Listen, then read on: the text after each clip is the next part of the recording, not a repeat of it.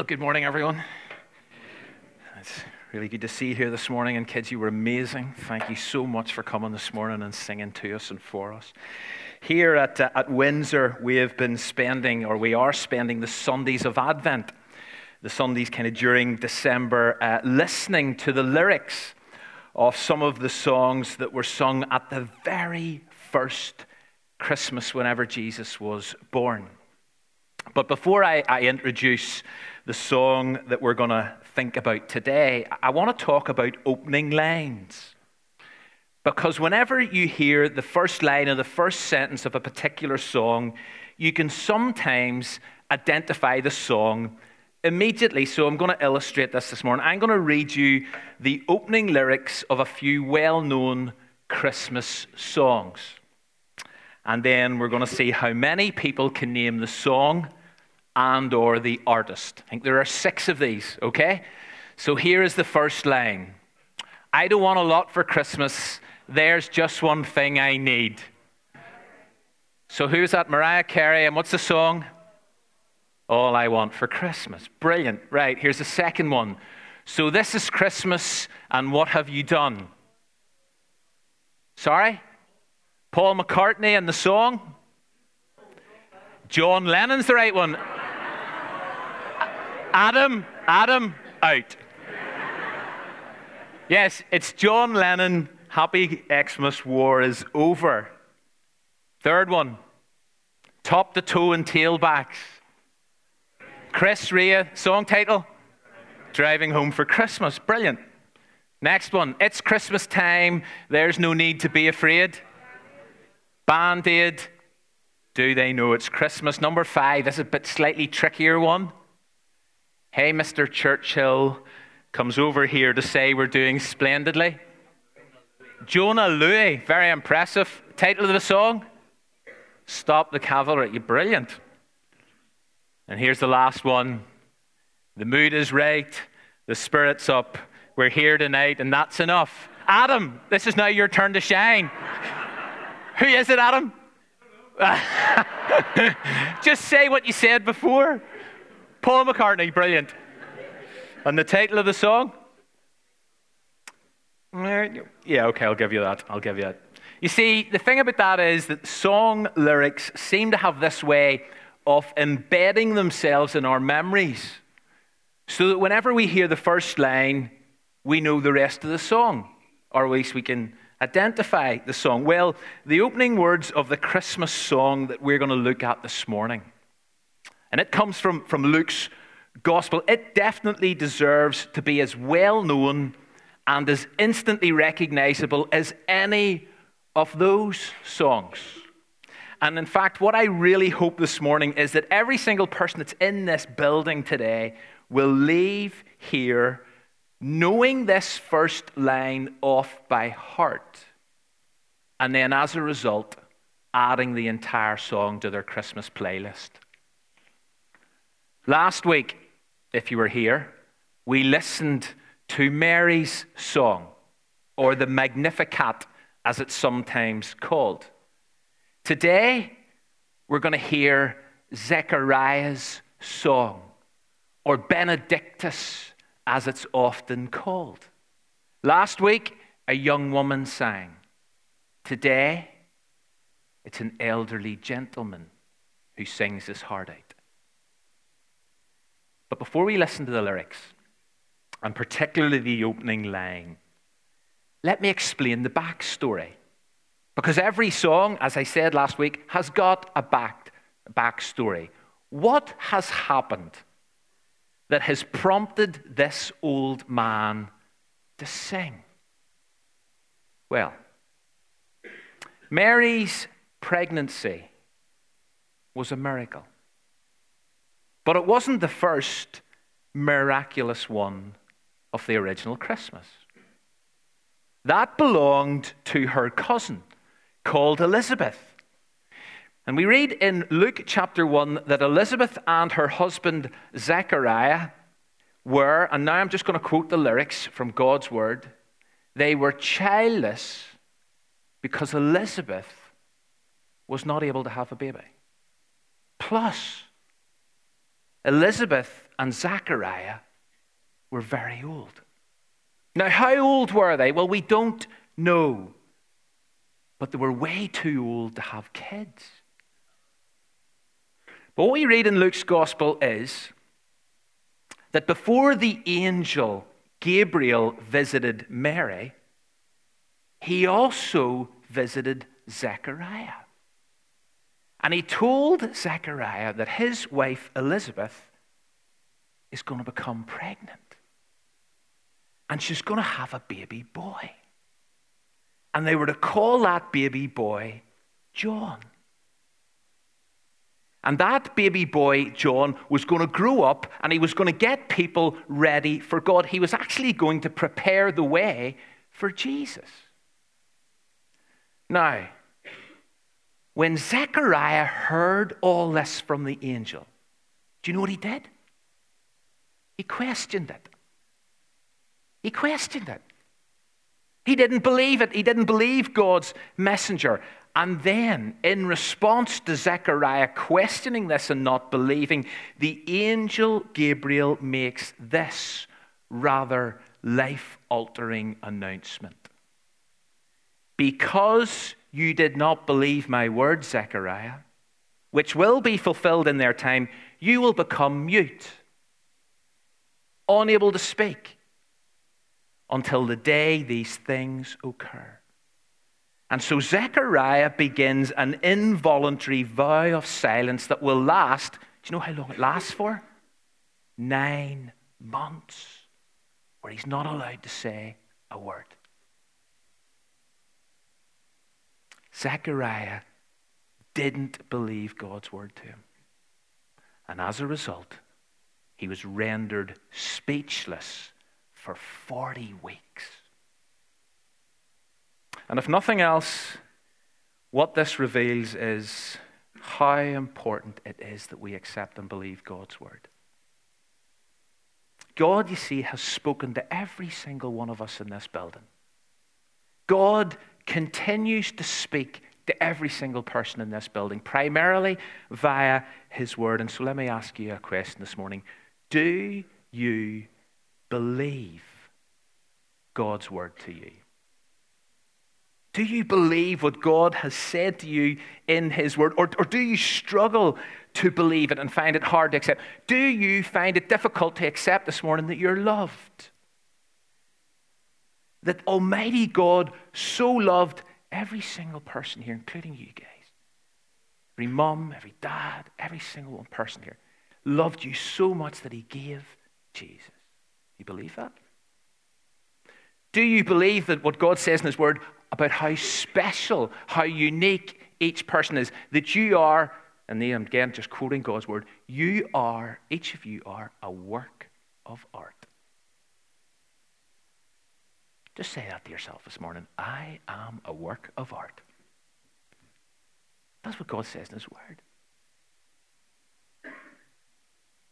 Do you believe God when he says he's in control of this world? Currently? Future? Or as you look around, you think, sorry, God, I just don't believe that.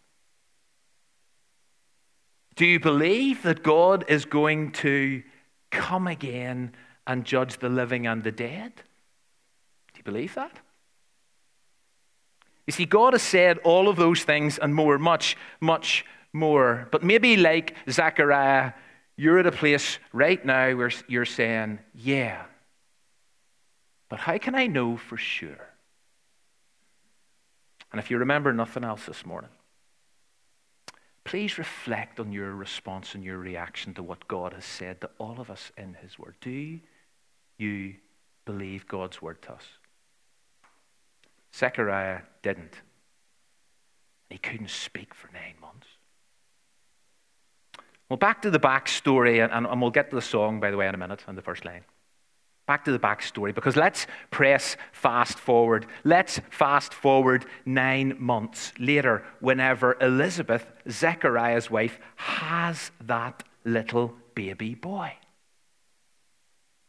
And when he's 8 days old, now I know there are some little baby boys here this morning. Not sure if there's any who are 8 days old. But when that little baby boy was 8 days old, he had to be named. Now, most people would have assumed that mum and dad would name him after dad. That's what people did.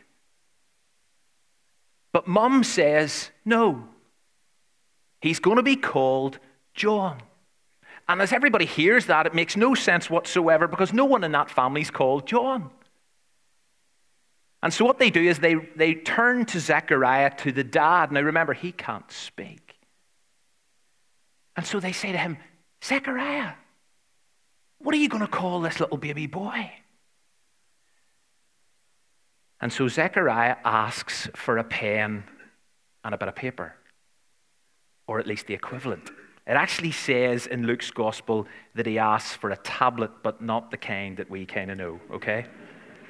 He asks for a tablet and he writes down the letters J-O-H-N.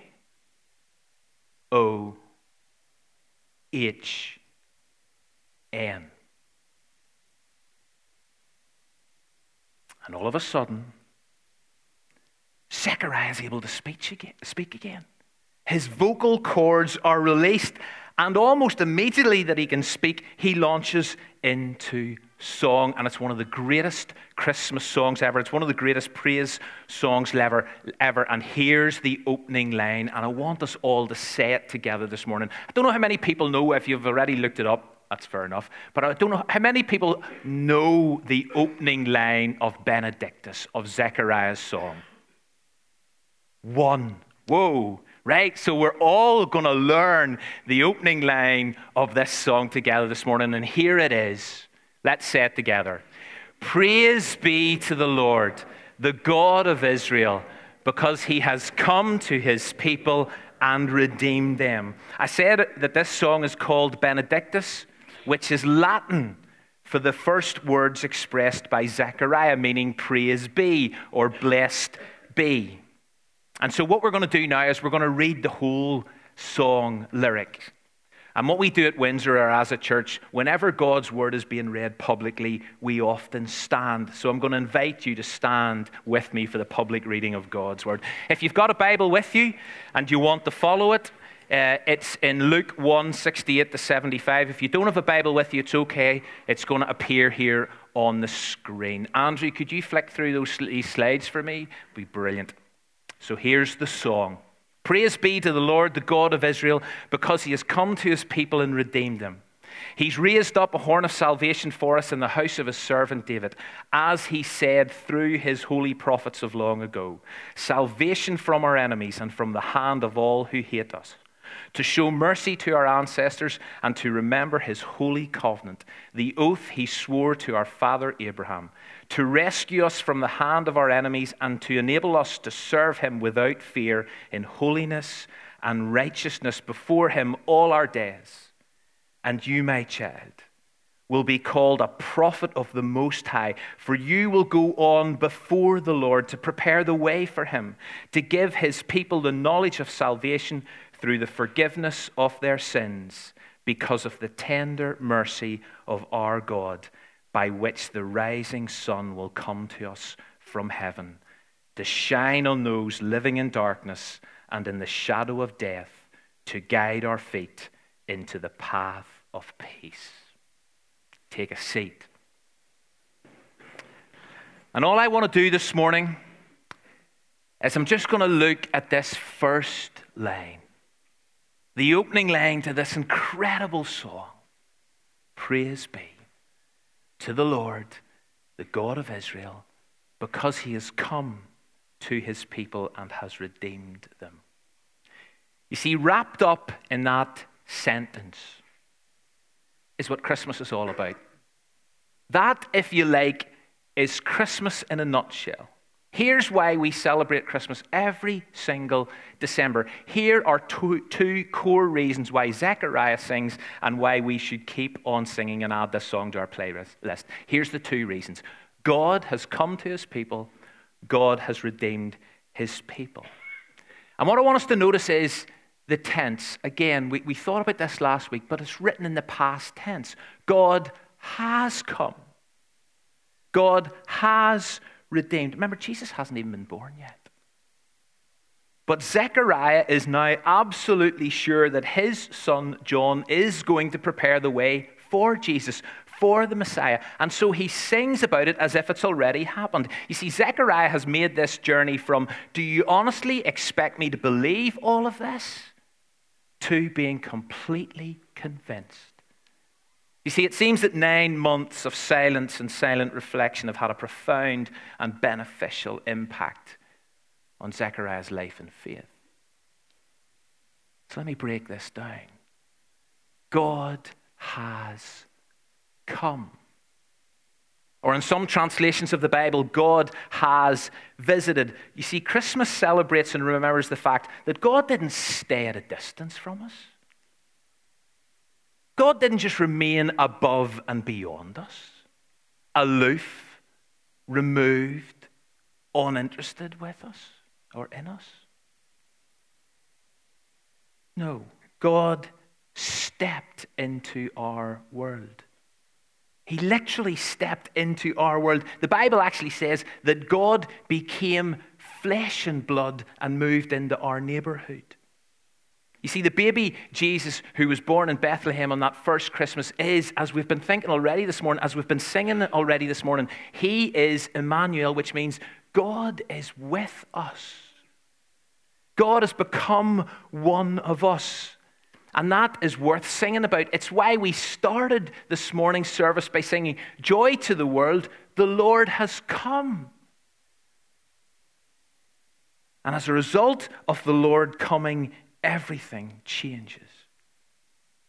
Nothing has ever been the same since. And Zechariah got that, and he realized that, and so he sang his heart and his lungs out, and he said, "Praise to the Lord, the God of Israel, because he has come." And I know that Christmas has become lots of different things to lots of different people. But right at the center of this season is the really, really big deal that God has come. God has visited. God has become one of us. And he came with a purpose. And Zechariah sings about that purpose as he sings on. Praise be. For God has come and God has redeemed his people. You see, if you want to grasp the full meaning of Christmas, if you want to get why we celebrate it every single year, then you need to understand this word. And I realize it's a big word.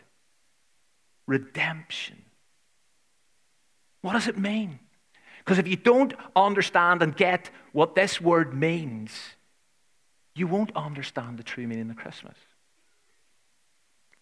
And redemption is the act of providing a payment to free someone. Providing a payment to free someone. And let me try to explain that using God's story as we find it in his word. Now, this is a condensed version, I know that. But you see, a millennium and a half before the first Christmas, 1,500 years before Zechariah wrote and performed this song, God's people were trapped. And they were enslaved in a place called Egypt by Pharaoh. And they desperately wanted to be free. And so they cried out to God over and over again. And God heard them. And God answered their cry. And Pharaoh and the Egyptians tried to resist. But after being on the receiving end of a series of pretty nasty and disturbing plagues, they eventually gave in, and the people of God found their freedom. Now, there were 10 plagues. And the last one was the worst one. It was the plague of death. And God, via a man called Moses, had warned everybody that the oldest boy in each family in the land at that time was going to die on a particular night. Devastating news to hear. But God provided a way out through the death of a lamb. And what God said was, you see, if a lamb is killed and its blood, and I mean, this is a bit grotesque, but if its blood is painted on the frame of the entrance door, then no one in that house will die. Well, many people did that.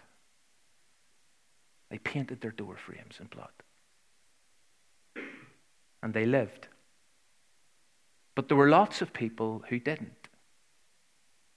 And the oldest boy in those houses died.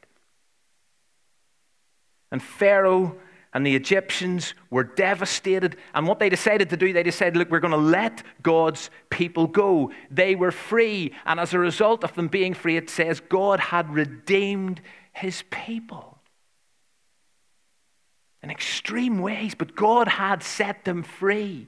He had provided a payment to set them free. Now, in a sense, that's maybe a good and interesting historical story, but what's it got to do with Zechariah 1,500 years later? What's it got to do with us this morning, 11th of December 2016, sitting in Fane Street Primary School? Well, it's got everything to do with us. It had everything to do with Zechariah. Because you see, as he sings on that first Christmas, what he is singing about is God is redeeming his people again. Not from enslavement to some Egyptian king or ruler, but from enslavement to the thing that traps every single one of us. And that thing is sin. And I know sin is not a very popular idea, not even a popular word, but it's a word that explains what we see in us and what we see around us. According to the Bible, according to God's word, which I choose to believe, and we're back to what I said earlier, do you believe what God has said to us this morning?